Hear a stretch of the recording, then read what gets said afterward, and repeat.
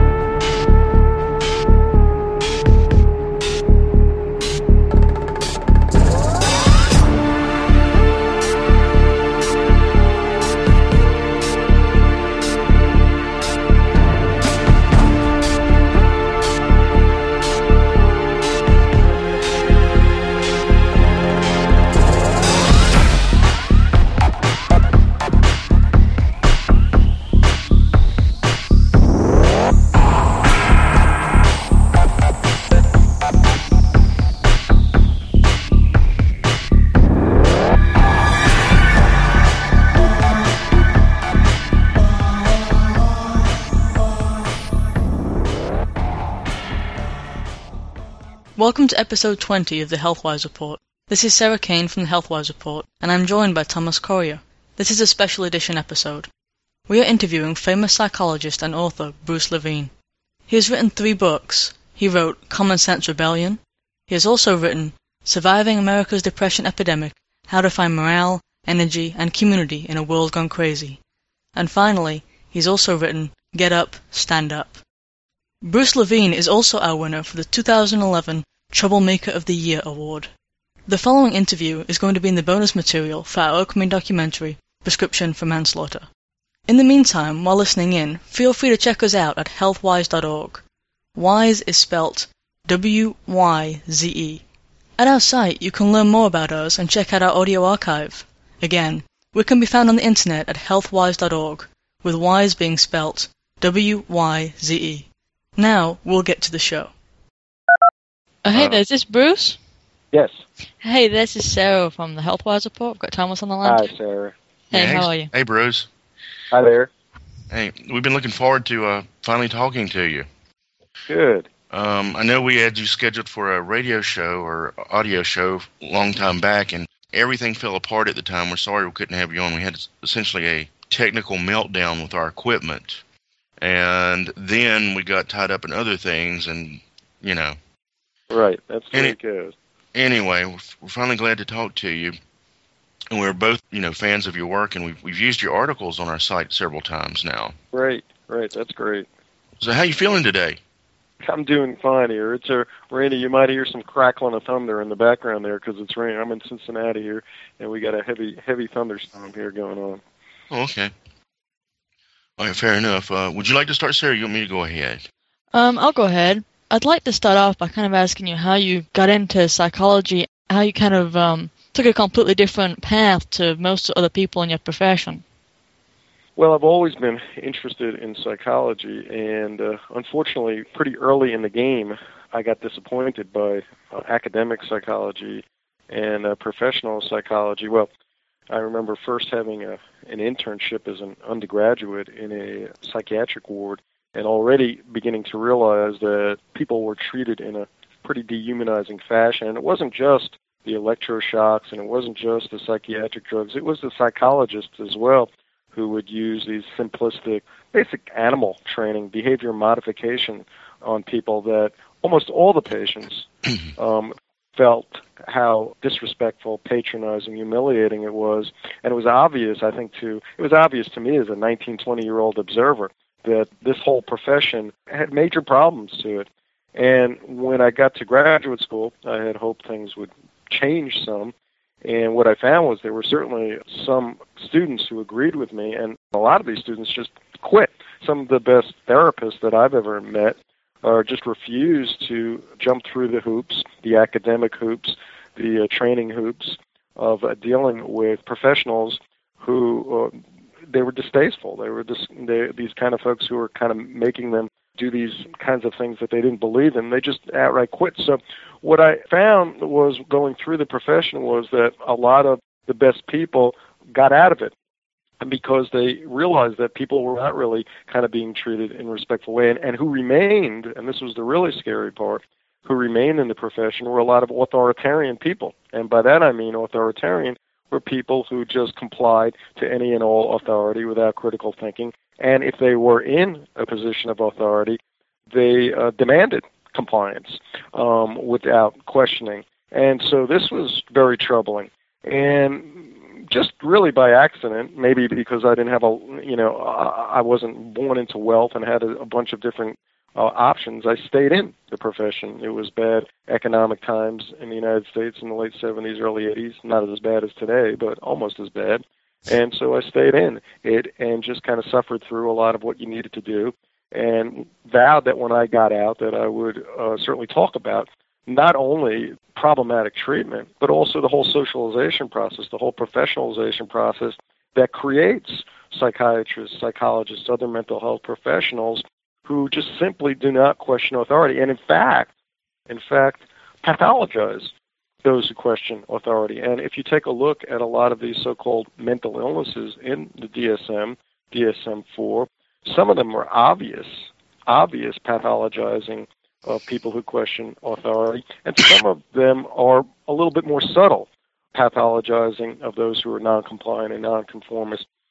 But we could get into that later if you're interested.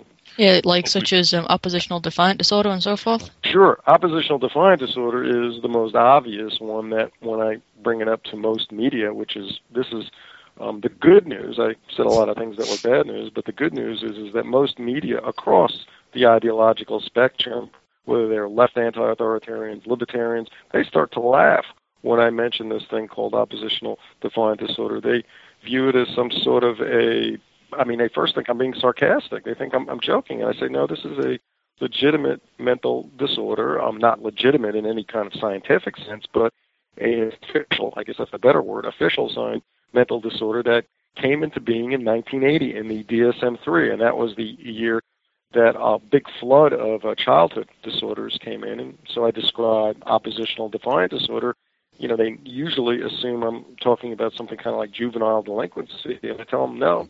That's conduct disorder. If you're oppositional defiant disorder, you're not usually doing anything even illegal. The official symptoms are often refuse to comply with adults, often argue with adults, often have irritate adults. And most people outside of the profession, across the political spectrum, they just start to laugh. They say, you guys got to be kidding. I was like that. Everybody was like that. I say, well, yeah, most people were like that, but not your psychologists and psychiatrists. Those are the folks who just pretty much did everything they were supposed to do. And then when they see folks who were rebelling, either obviously, like oppositional defiant disorder, or more subtly, like a lot of these kids who get diagnosed with attention deficit hyperactivity disorder, who are just more cognitively rebelling, they view that stuff as so out of their range of experience that they pathologize them, they medicalize them, they disease them. Okay, so you think that, with a lot of these children, and even with the elderly now, they're under direct control, whether it be of, a parent, school teachers, or in the case of elderly in nursing homes and so forth. You think that a lot of the drugging is done for that sort of control over these fairly inexistent disorders? Sure.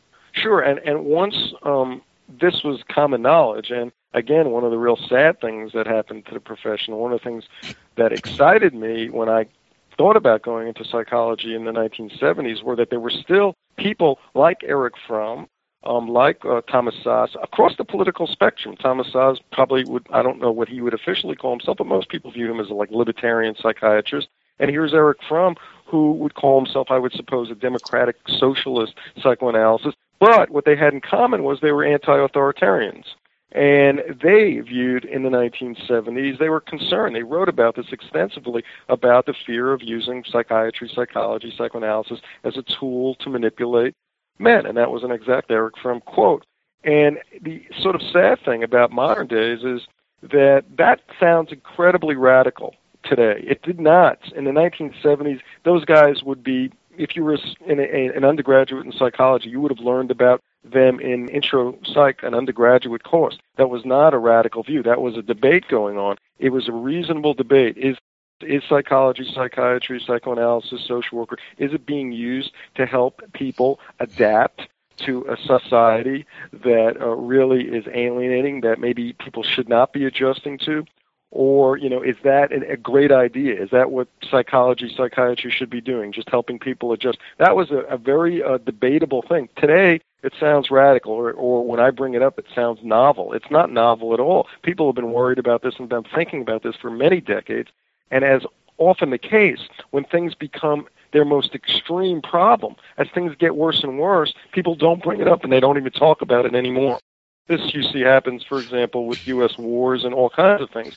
In the beginning, when we decide to get into one of these wars, they're really debating it very seriously. Iraq War, Afghanistan War. And then as people just get used to it, and as more and more people even, in fact, oppose it, they just stop doing anything about it. And so you see a lot of those kinds of same things in psychiatry, that the more initially when they decided to just leave no child left undrugged, or whatever their policy that they began in the 90s was, whenever that happened, people were really concerned about lots of debate about this. And nowadays, it's just become more and more mainstream, and people who bring it up, they're considered dissidents or radicals or extremists or whatever case. So that's the sad thing that's happened in psychiatry, but it's happened in a lot of other institutions in American society. I was, as a teen of the 80s, I was in the first generation of the Ritalin kids. Mm-hmm. And I was one of those Ritalin kids. I had parents who were so authoritarian, so craving control and power, that they sent me to military school because they figured the military school could, quote, straighten me out better than they could.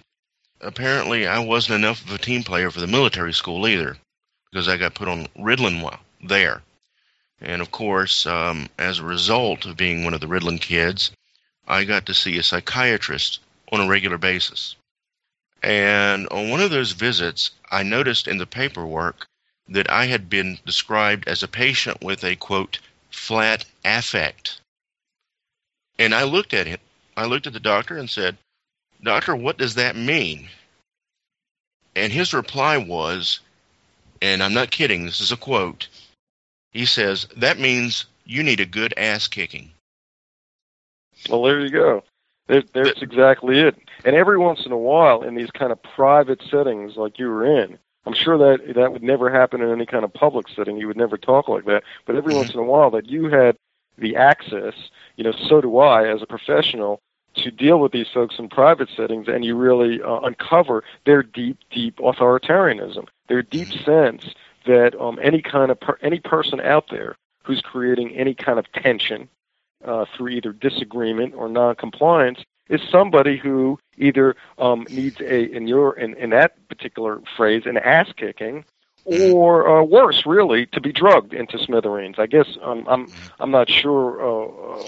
Some people, I guess, have a preference for one or the other, but I would think overall, I would rather have my ass kicked than to have my brain destroyed with drugs or electroshock or whatever. Although I guess if you get your ass kicked badly enough, that's no fun either. But I mean, either way, these are the kind of authoritarian controls, and part of it is you see this across the political spectrum, and you see it on the left, and you see it on the right. And traditionally, one of the things that happens to me when I'll talk on mainstream radio, which I call mainstream, the kind of conservatives and the Republicans, Democrat, liberal types, it's sort of shocking. They hate each other, but they don't realize that they're really both two sides of the same coin. So I'll talk about this whole issue of kids who are not just not paying attention in schools, and they're being put on drugs. And so the liberals will say, well, no, they just need medication. That's how basically they can be controlled in the classroom and sit still. Whereas the conservative Republicans will say, well, no, they just need an ass kicking. And it's basically two sides of the same coin. Whereas a very different world, a very different kind of folks who are anti-authoritarians, whether they're left anti-authoritarians or right libertarian anti-authoritarians, they view it very differently. Their immediate reaction is, well, if somebody is creating some kind of disruption, maybe that's a good thing. Maybe not. Maybe they're creating disruption because, they're selfish, they're criminals, they're stealing, they're lying, they're hurting other people. That's possible. But also there's people who are creating disruption because they're willing to not comply to a dehumanizing situation. They may be the only kid in the class who's willing to say, this is boring. We all know it. This teacher is boring. They're not teaching us anything, and I'm not going to pay attention. and that creates tension, okay? But that's a healthy kind of anti-authoritarianism. That's what I think anyways. Well, one pattern we've noticed, I would say probably most of the people that get drugged out there on these SSRIs and so forth, they're not people that actually went into a doctor and asked for it. In most cases, they're on the medication because someone else wants them to be on the medication, because they're an inconvenience and they need to be better controlled. Like, for instance, the two major categories are the elderly in nursing homes who need to be controlled, and the young people whose parents want a chemical straitjacket for them, or the teacher at school wants a chemical straitjacket for them. It just repeats. Very few people, I mean, you do have depressed people that go in and get medicated, of course, but it seems like the big push is on the people who really don't have the informed consent. The people right. Who I would say that that's where their drug companies have done, and that's where they've gotten, by the way, nailed for most of their illegal marketing. I mean, that's where they have gone in, especially with their antipsychotic drugs nowadays. And it's just moved beyond using your kind of psychostimulants, Ritalin and Adderall, and all that for your kids who aren't paying attention. And now the largest grossing drug in America these days are antipsychotics, which is phenomenal. I mean, when I was starting out and I was beginning in my career, I mean, almost nobody. I mean, to be on an antipsychotic, it would be just incredibly rare. And in fact, if you look at the numbers, the whole industry was maybe a $250 million industry 20 years ago.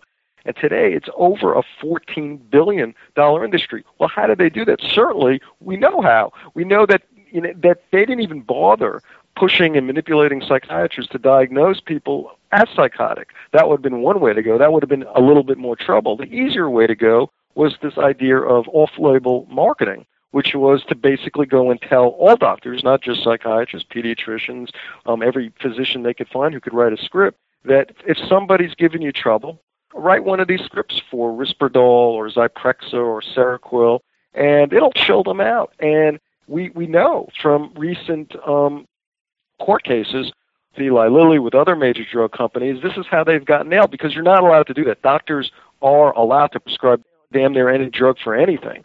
Now, that's, in our society, not a crime. So, you could go in there and a parent could tell a doctor and say, hey, my kid's acting up a little bit, and the doctor can go like, okay, well, let's give him Risperdal, not even diagnose him with anything.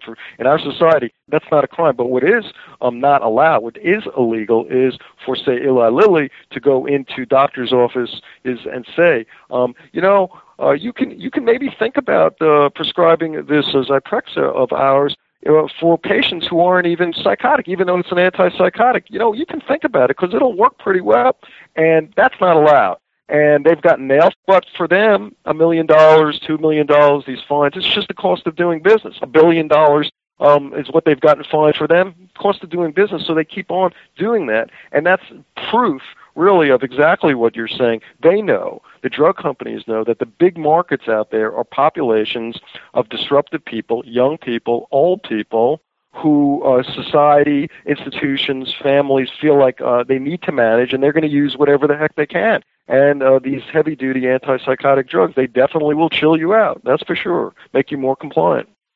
Yeah. Well, in the case of social anxiety disorder, that was created by the maker of Paxil. That didn't come from the psychiatric community. That was something marketed by the maker of Paxil, and then suddenly everybody just accepted it like, oh yeah, social anxiety disorder. And suddenly it's in the DSM and everything else. Kind of reminds me of... Right. It reminds me of the thing for restless leg syndrome. That never existed until there was a drug for it. They actually had to create a disease to sell the drug because the drug that treats restless leg syndrome had no other use. Right, and what you're talking about is a society, now you're getting to the more deeper core problem, is that when you've got society run by huge entities that only care about profit, which are a lot of these giant drug companies. I mean, if you were in a giant drug company, maybe not you would quit. But if you decided you wanted to make a career getting to the top of one of these giant drug companies, and you sat around in your research and development, and you were thinking like, well, how can we make the most money? How can we do it? Well, why not? We've got all these other competition, and it's difficult to find a drug for something like an antibiotic, and there's a lot of competition. Why not come up? Why not use all PR and use all our money? We know we've done it before. We've done it with a lot of other mental illnesses. Why not sit down and create, in fact, a whole new mental illness of something that people just don't like? And that's that's exactly what they did with social anxiety. So they hired a PR firm. They got, they came up with a slogan. I don't know if you remember the slogan, "Imagine being allergic to people." That was their slogan. And they just took folks out there, parents, who wanted their kids to be super popular and super extroverted, but they had normal, shy kids. Many of these kids would have outgrown their shyness. Some of them wouldn't have. Who cares? They would have been okay. And they just decided to tell these folks that, no, they've got this disease called social anxiety disorder, and open up a whole new market for Paxil and these other drugs. And that's what happens when you have a society where you're going to allow folks who are basically sociopathic. I mean, sociopathic means that you don't care, you have zero morality. All you care about is making the most possible money that you can for yourself. And when they get to dictate policy, which they can do, it's very easy to buy a psychiatrist. They're very inexpensive prostitutes. And, create whatever kind of research, create whatever kind of diagnosis you want, you're going to have deep trouble in society. So that's really the core problem of all of this, that I think is, if you want to kind of get to the bottom of solving a whole bunch of problems in our society, we have to kind of take a look at that phenomenon, that dynamic. Yeah, there's a few things I'd like to throw in, unless you're holding, Sarah. You holding? Yeah, go ahead. Okay. Well, on the topic of sociopaths, and this is something we probably going to hit on in the movie later on, these drugs themselves essentially create sociopaths, or at least in varying degrees, because they emotionally numb the person. Emotion is the very basis of a conscience. If you can't feel and empathize, you don't have a conscience. I think that has a lot to do with some of these events, these massacres that have happened after people have taken these drugs, because they just don't care. They have no empathy, no connectedness to the rest of humanity after, they've been zombified enough. And in fact, that really ties into its high use in the military, too. Yeah. Right. And I think the research and common sense backs up what both of you are saying. I mean, if you take a look at a lot of these, for example, teen shooters or some of these other folks who kind of run amok, routinely they're taking some kind of a psychiatric drug, some kind of psychotropic drug. And what we know is, and for anybody out there who's ever taken these drugs, this would be obvious to them. For folks who are virginal here, that they've never experienced any kind of psychodrug, maybe they've done some alcohol and then they could experience that. And that's that's also a psychotropic drug. And what happens is clearly what you're saying is you become disconnected from your emotions. That's why people do these drugs, is it takes the edge off. That's exactly the major reason. And for some folks, when they have a couple of drinks and it takes the edge off, they don't get crazy, they don't get violent, they don't do horrible things. But for a lot of other folks, they do. I mean, most suicides, most homicides, a lot of them happen because of alcohol, because it's what we call a disinhibiting thing. So in other words, when you don't have any kind of alcohol or psychiatric drugs on board, it's more likely, you're going to, number one, have, like what you say, empathy, but you're more likely also, too, to kind of not do something really different than what you've ever done before in your life. You're not likely to move into sort of something, just think about something and act on it. Whereas if you've got drugs on board, whether they're illegal drugs or psychiatric drugs, it's much more likely you're going to have some crazy thought, and you're going to go like, hey, I feel like punching that guy out. Maybe I'll punch that guy out. Or I feel like killing myself right now. Maybe I'll just go ahead and do it. You break with certain habits, like I said, called disinhibiting. So there's a lot of different reasons besides what you've talked about, where you just lose your emotions and lose your capacity to have empathy, that create the scenario that makes it more likely. And this is one of the more, I don't know what you want to call it, ironic, comical, tragic kind of things, is that they're selling antidepressants, what they call antidepressants. But we know, and they actually have finally admitted it, and this is FDA black box warning, that these, with young people, at least they admit it for young people, children, teenagers, young adults, that they actually increase double the likelihood you're going to have suicidal thoughts, double the likelihood you're going to have a suicide attempt, because of everything that we're talking about here. So for me, it's dark comedy. It's black comedy to say something is antidepressant when it's going to double the risk that you're going to make a suicide attempt. So you're saying that's not only because of the lack of emotion, but also because of an increase in impulsivity? Yeah, exactly. I mean, an increase of your inability to just kind of check yourself. And exactly what you're talking about. That's impulsivity. We, all of us, as being human beings, we get a wide range of things. I mean, there's lots of people with certain temperaments, artistic temperaments. They may think about suicide once a week or a few times a month. It just goes through their head. It's part of them being feeling pain and feeling all kinds of things. But it goes through their head and they release it. It's not that big of an event. Certainly, a lot of teenagers are walking around and they have certain temperaments, certain personalities, very sensitive. And it's not unusual for them to have those kinds of thoughts go through their head. But on these drugs, it's more likely for you to take those thoughts seriously and actually act on them. Whereas when you're not on these drugs or not drinking on alcohol, it's very different. Mm-hmm. Okay. Sarah, you got anything for him? No, I'm good right now. I got a few things to throw at you. I'll throw the easy one at you first. I've noticed that in the kids that are drugged, in the schools, they're given, these SSRIs, antidepressants, stimulants, the whole plethora. It's always the gifted leaders. It's never just the kid that just keeps to himself and doesn't cause any trouble in class. Basically, we've had several generations now where our leaders have just been chemically wiped out, I think. That's the way I see it. What do you think? Well, what you're saying is one of probably there's no bigger reason why I've gotten into the whole movement, whatever you want to call it, the mental health treatment reform movement.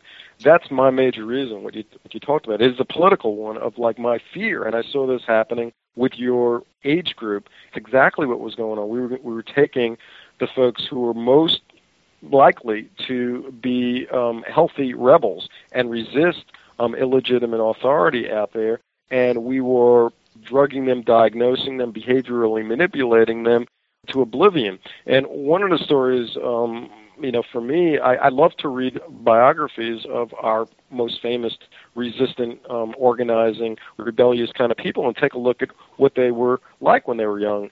And one I just came across recently was an organizer, a guy named Saul Alinsky, who wrote a book called Rules for Radicals and Reveille for Radicals. And he's sort of like read by all across the political spectrum, whether they agree with his ideology or not, because he was very good at creating resistance and being able to sort of transform institutions. And he talks about when he was a kid, he talks about that he would see a sign, and he would see a sign that said, "Stay off the grass." And he remembered being a little kid that he had no desire to go on the grass until he saw a sign that said, "Stay off the grass," and then he would see the sign and go on the grass and stomp all over it, because that's who he was. And those are some of the kind of people, and that would be a textbook oppositional defiant disorder. I mean, I don't think any psychiatrist in the world would say, "Oh yeah, that guy," if I didn't say who the name was, if I described some kid who immediately, when somebody told him that he couldn't do it, he went ahead and did it in spite of them, that sort of defines that thing of oppositional defiant disorder. Well, in the 80s when that thing came out, people were just using behavior modification. Now we know increasingly they're using psychiatric drugs, heavy-duty psychiatric drugs, antipsychotic drugs. In fact, if you're a impoverished kid, you're a Medicaid kid, you have a huge likelihood of being put on Zyprexa or Risperdal or one of these anti-Seroquel if you get a diagnosis of oppositional defiant disorder. And so every kind of junior Saul Alinsky, we can go through the whole list of folks who were across the political spectrum when they were younger, they would be most likely, if they fell into the hands of a school counselor or psychiatrist, they were being medicated. And I do think that is one of the many reasons why you see such passivity, political passivity and lack of resistance. And in the book I got out now, Get Up, Stand Up, that's one of my sub-chapters on how psychiatry, how psychology, how the mental health professionals are eliminating resistance. There's other factors out there as well. There's many other institutions out there. As Ralph Waldo Emerson once said, the wave of evil washes over all our institutions alike. So psychiatry, I don't mean to say that mental health professionals are solely responsible for our passivity. There's a lot of other institutions involved in this too. Yeah, it's kind of like in the 1970s. Late 60s, early 70s, I believe. I'm too young to really remember. but there was a lot of political unrest about illegitimate wars at that time. In particular, I believe Vietnam was at the forefront, and there was a lot of movement, a lot of action, a lot of change in this country because of that. Nowadays, if someone were to try to rebel or get something started, they'd have a mental illness. Right. They wouldn't be a dissident, they'd have a mental illness. Right, and this was really one of the really sad things that's happened in our societies. We used to laugh about this, about the Soviet Union in the 1960s and 70s. They were very famous for taking any political dissident that they had and labeling them with a mental illness and sending and medicating them on Thorazine, Haldol, and all that. And that was common knowledge in the United States that was something that totalitarian societies did, like the Soviet Union. That always happened somewhere else. Exactly. And now that same thing is happening here, and even worse here, because we're doing it with children who are really more defenseless, who haven't been able to kind of fight this off. It's not happening to sort of 25, 35-year-old political dissidents who can maybe make a comeback off of this. And so really, in a lot of ways, what we're doing here in the United States today is worse than what was done in these other totalitarian societies to adult dissidents, use of psychiatry to just basically shut them up and to marginalize them and to shut them up. Yeah. And I think we're kindred spirits in that when we think about it, we get a chill too. It's happening here now. Sarah, you got anything, or you want me to go ahead? Oh, go ahead. Sure. I'm going to hit you with a big one now, Bruce, but I think it's up your alley if I've read you right. Are you a fan of Jung's work, Carl Jung? I know some stuff about Carl Jung, and I would say some of it's interesting. Who he is somewhat problematic. I wouldn't call myself a Carl Jung scholar by any means.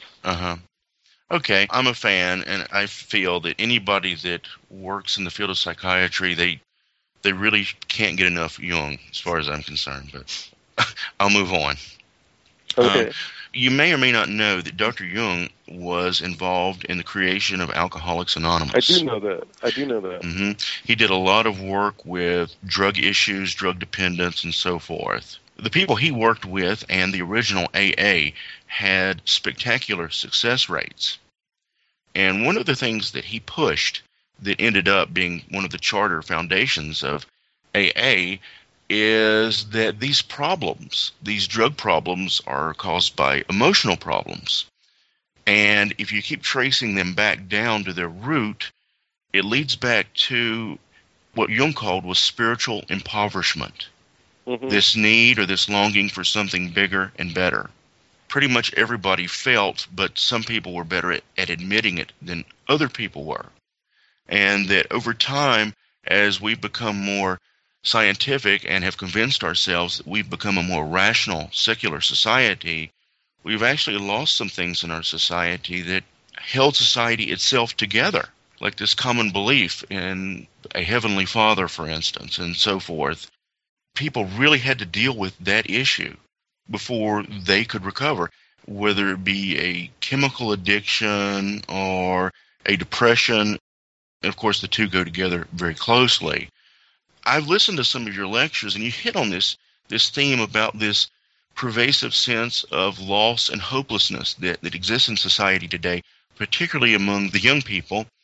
And I'm interested in hearing what you have to say. Well, I think that it is a huge part of why people get into serious problems out there, and is that they're not told that a lot of the way that you kind of move out of not just substance abuse or alcohol problems, but depression and a lot of other things is that you develop some belief in something that you really care about larger than who you are, and you develop some kind of faith in something. Now, this could be, depending on your personality, depending on your ideology, a wide range of things out there.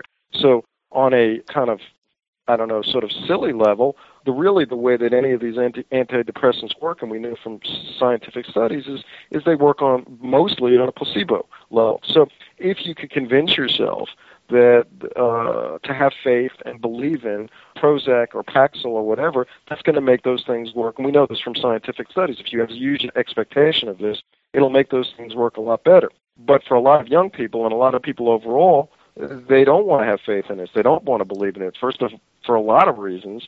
And so it doesn't really work that well. And I think one of the things that I talk about is that the transforming element for a lot of people with serious problems really does, when you take a look at it, has to do with what scientists call expectations or the placebo effect, and what the rest of the world calls belief or faith.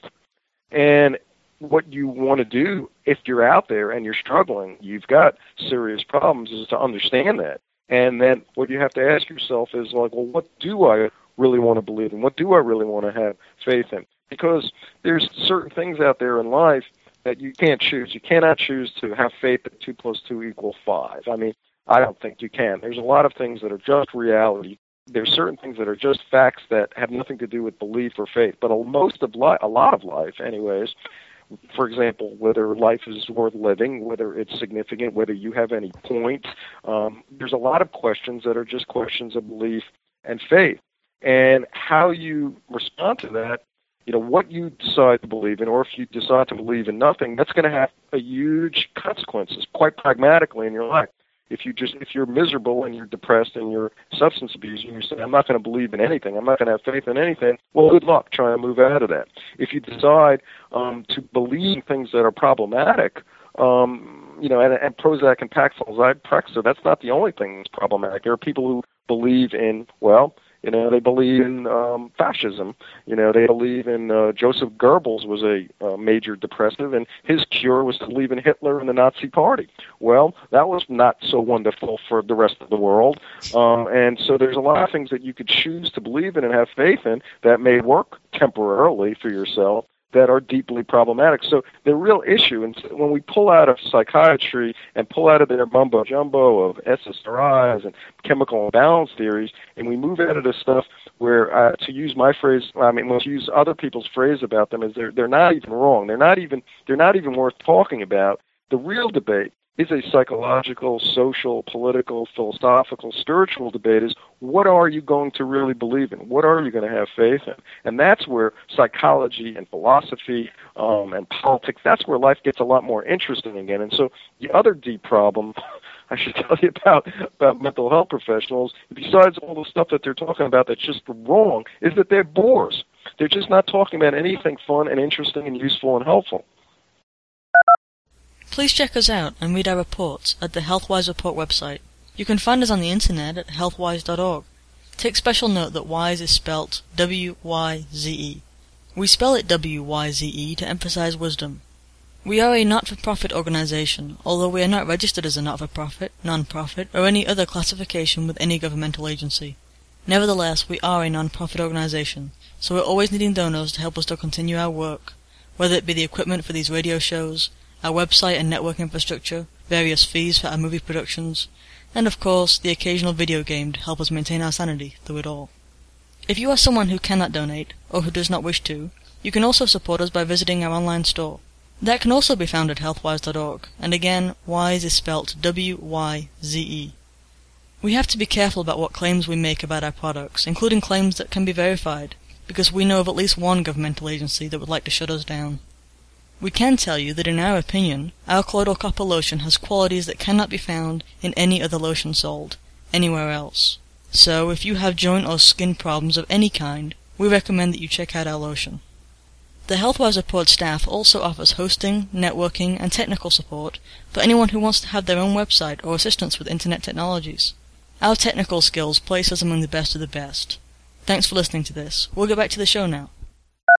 I know there are people out there that are probably listening and are taking a certain psychotropic medication and they feel like it's doing wonders for them.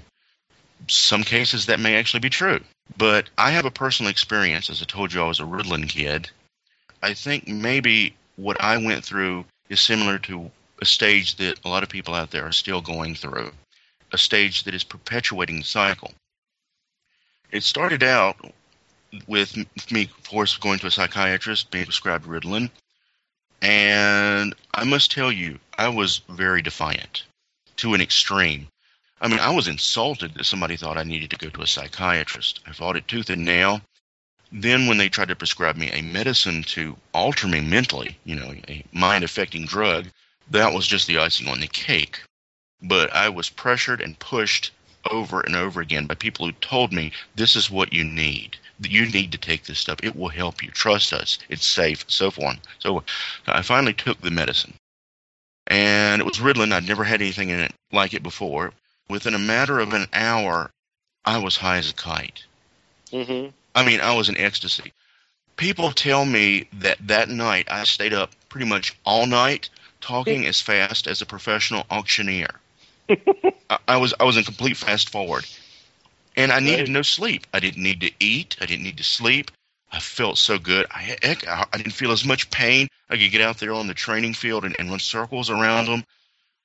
I felt like Superman. And, of course, that's one of the mental effects of the drug, too. It doesn't just stimulate you, but it creates this sense of overconfidence, just like cocaine would. Right. It went from being angry to being fairly happy with the drug. And over a period of time, period of days, weeks, I don't remember, it's been so long ago, I slowly convinced myself that I need this drug. I need to stay on this drug. It's good for me. It's helping me because it felt so darn good.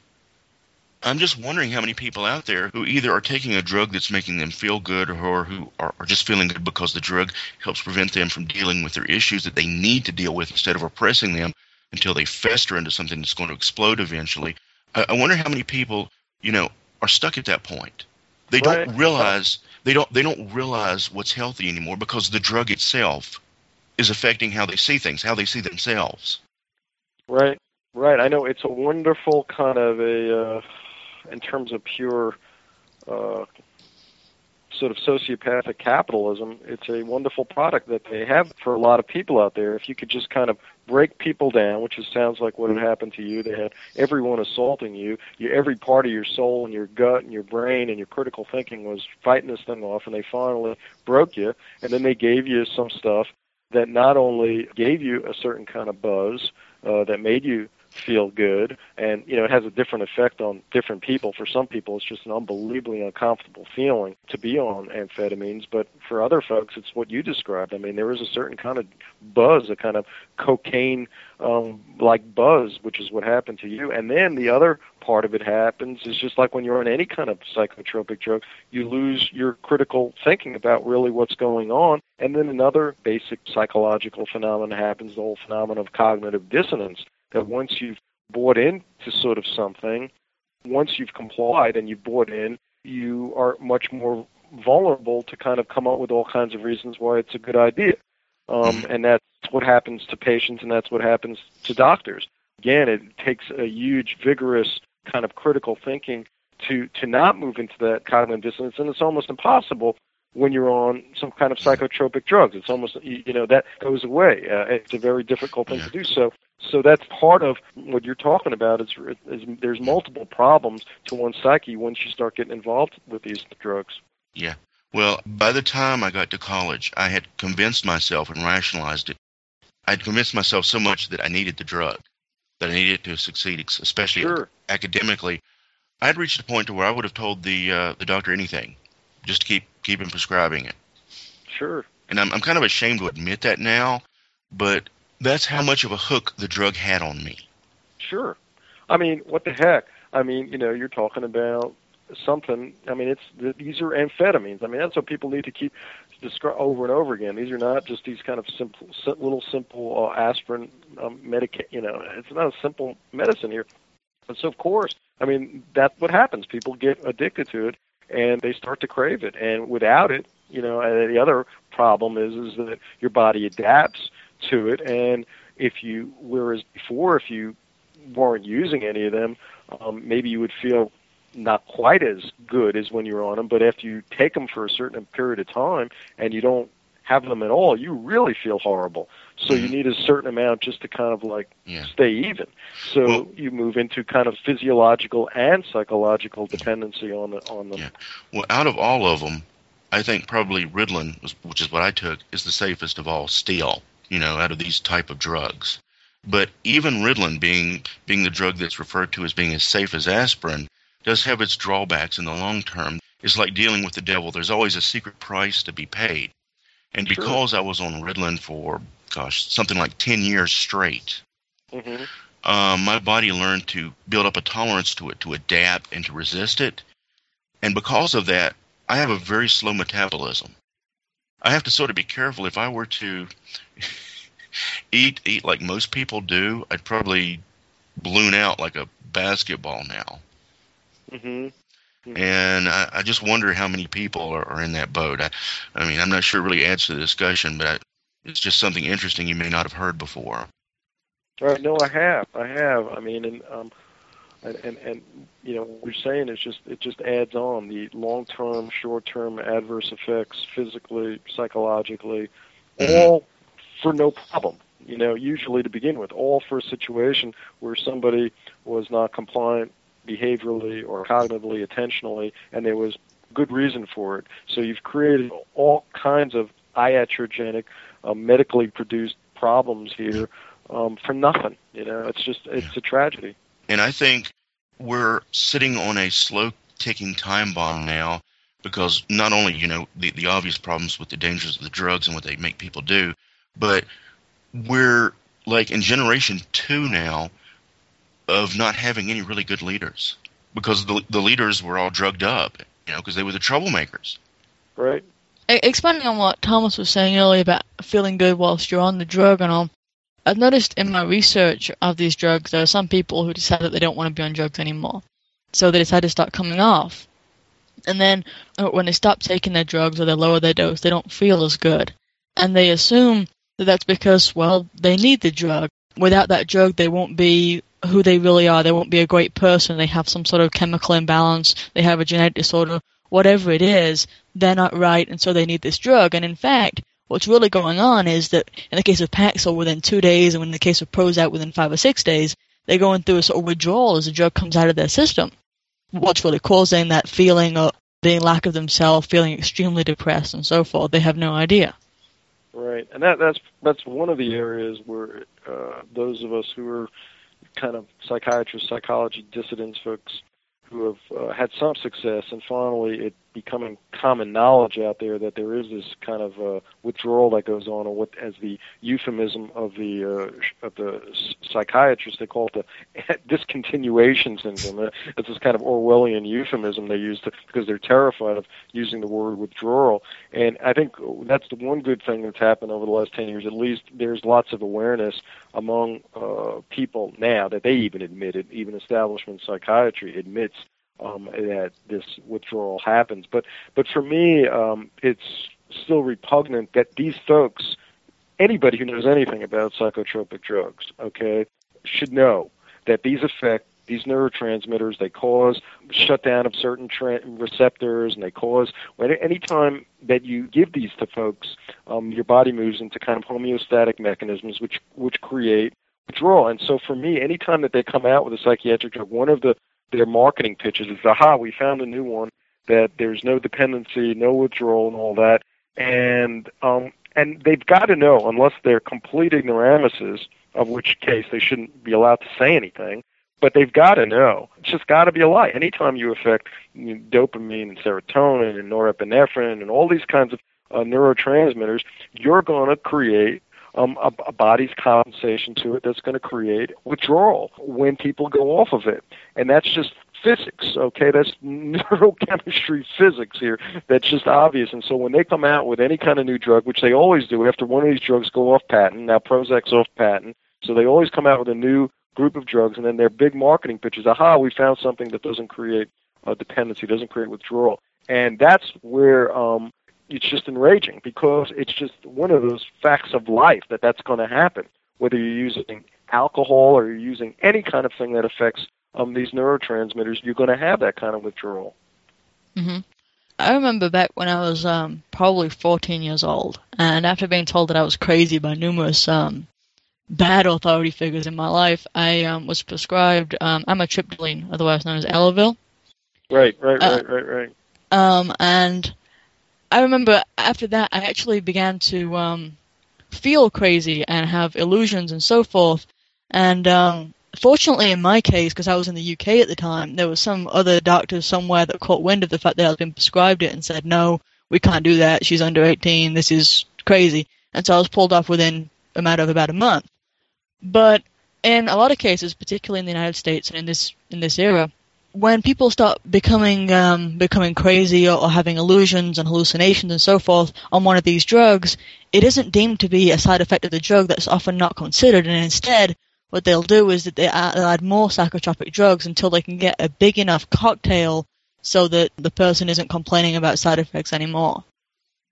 Right, and this is the whole thesis of what Robert Whitaker has written about in Anatomy of an Epidemic, and I've spent a lot of this last year trying to help the word out on that. That's exactly one of his major points, is one of the major reasons from his research of why you have these huge increases of people with serious psychiatric diagnoses, these huge swelling, increasing numbers of folks on disability, increasing numbers of children on disability. For him, it's quite obvious it has to do with their start on psychiatric drugs. They start them off on Ritalin or Adderall or one of these, and these drugs themselves turn folks into a full-blown craziness, whatever you want to call it, bipolar, psychotic, all these kinds of things. And there's a bunch of different reasons why we have more and more people labeled with mental illness in this country. I mean, that's not the only reason, but for sure I agree with Whitaker. That is a major reason why you see more and more of people, young people. I mean, when I was starting out, you'd almost never have a kid labeled with bipolar disorder. And so one of the reasons today is just idiotic pathologizing of moody behavior. There's nothing really going on. It's just a normal moody kid. But one of the other things that happen is you start these kids out at 4, 5, 6, 7 years old on Ritalin, on Adderall, one of these kinds of ADHD drugs, is you're more likely to make them really crazy, manic-y, and nuts. And that's like I said, that's a big piece of what Robert Whitaker's talked about in Anatomy of an Epidemic. Bruce, we're going to try not to keep you on a whole lot longer. We've had you on about an hour now, and I'm sure you've got important stuff you'd like to be doing. I was going to throw another one at you if you got a few minutes. Sure. Let's go for one more, man. Okay. One thing we've noticed, and this sort of parallels orthodox medicine as well as psychiatry. At one point back in history, the goal, the agenda, was to cure patients of their disorders, whatever those disorders might happen to be. Now, they don't even try. Now, what they do is they treat symptoms. They do treatments, not curing. And there's a whole system, and I think maybe it ties back into the whole authoritarian control sort of thing. What they do is they take a patient and they create him into a perpetual customer. He never gets off the train because they don't try to fix anything. Right. I mean, that is, again, I guess, goes back to this kind of underlying problem of when you make medicine a profit-making, corporate-controlled institution. Why would you, again, if you're at the top of one of these drug companies, one of these major pharmaceutical companies, would you really want to cure a patient? Why wouldn't you want to have everybody out there who's depressed be convinced that they have this, chemical imbalance, and they didn't have they didn't have this just stretch in their life where they were bummed out and they're depressed and they passed through it and they're going to be okay because it's a kind of normal human event. Why would you want to do that? Why wouldn't you want to convince people that they have this disease for life? And why wouldn't you want to use the diabetes analogy or whatever kind of analogy to convince folks that they have something, that they have to be on medication for the rest of your life? It's just pretty simplistic way to make easy money. Mm-hmm. And for a lot of folks out there, that may sound cynical. They may say, oh my God, there are ethical and there are moral people who work for drug companies and who work in all these institutions. There are. A lot of these people quit. A lot of these people just hold their nose, and the kind of dynamics of an institution overwhelm any person's individual morality. So I get contacted all the time by people who've worked for drug companies, and they tell me stuff that's even more awful than I even imagine. And they've quit or they've gotten fired. I mean, it does happen. I don't mean to say everybody who works in any of these kinds of places are bad people, but the logic of the institution overwhelms any kind of individual morality. And the logic of the institutions, we're going to do whatever it takes to make as much money as possible. Those kinds of things that you're talking about are going to happen, where there is no incentive to cure people. There is an incentive to convince people that they need to be on more and more medications for the rest of their life. Well, Bruce, I'll tell you what I think is even crazier, even more bizarre, is that our society as a whole has been trained to just simply accept this, that you go to the doctor for treatment. Now, why? Why would any sane, rational person go to a doctor knowing full well ahead of time that doctor's not going to cure him? He's not going to try. Right. And that's why I've gotten into, and that's what the last book, Get Up, Stand Up, is that's why I've gotten into the more fundamental underlying problem, not just psychiatry and psychology, is the whole kind of pacifying of the whole society here. That is a very deep problem that you've kind of lost people out there who are either A, questioning authority, or have the morale or energy or spirit to actually act on their questioning of authority, and that really becomes the deeper problem. Mm-hmm. Yeah. Yeah, and I think there are a lot of the few undrugged people out there who see how crazy it all is, for the most part feel too beaten down and too impotent to do anything about it. But I do think people can do something about it, and a big part of that is getting the word out. That's why we're doing what we're doing.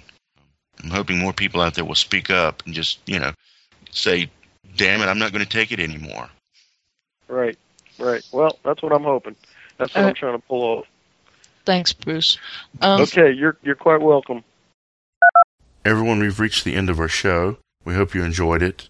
We've got other shows you can listen to at our website in our audio archives. So pay us a visit at healthwyze.org, with Wyze being spelt Wyze. This is Thomas signing out. Until next time, toodaloo.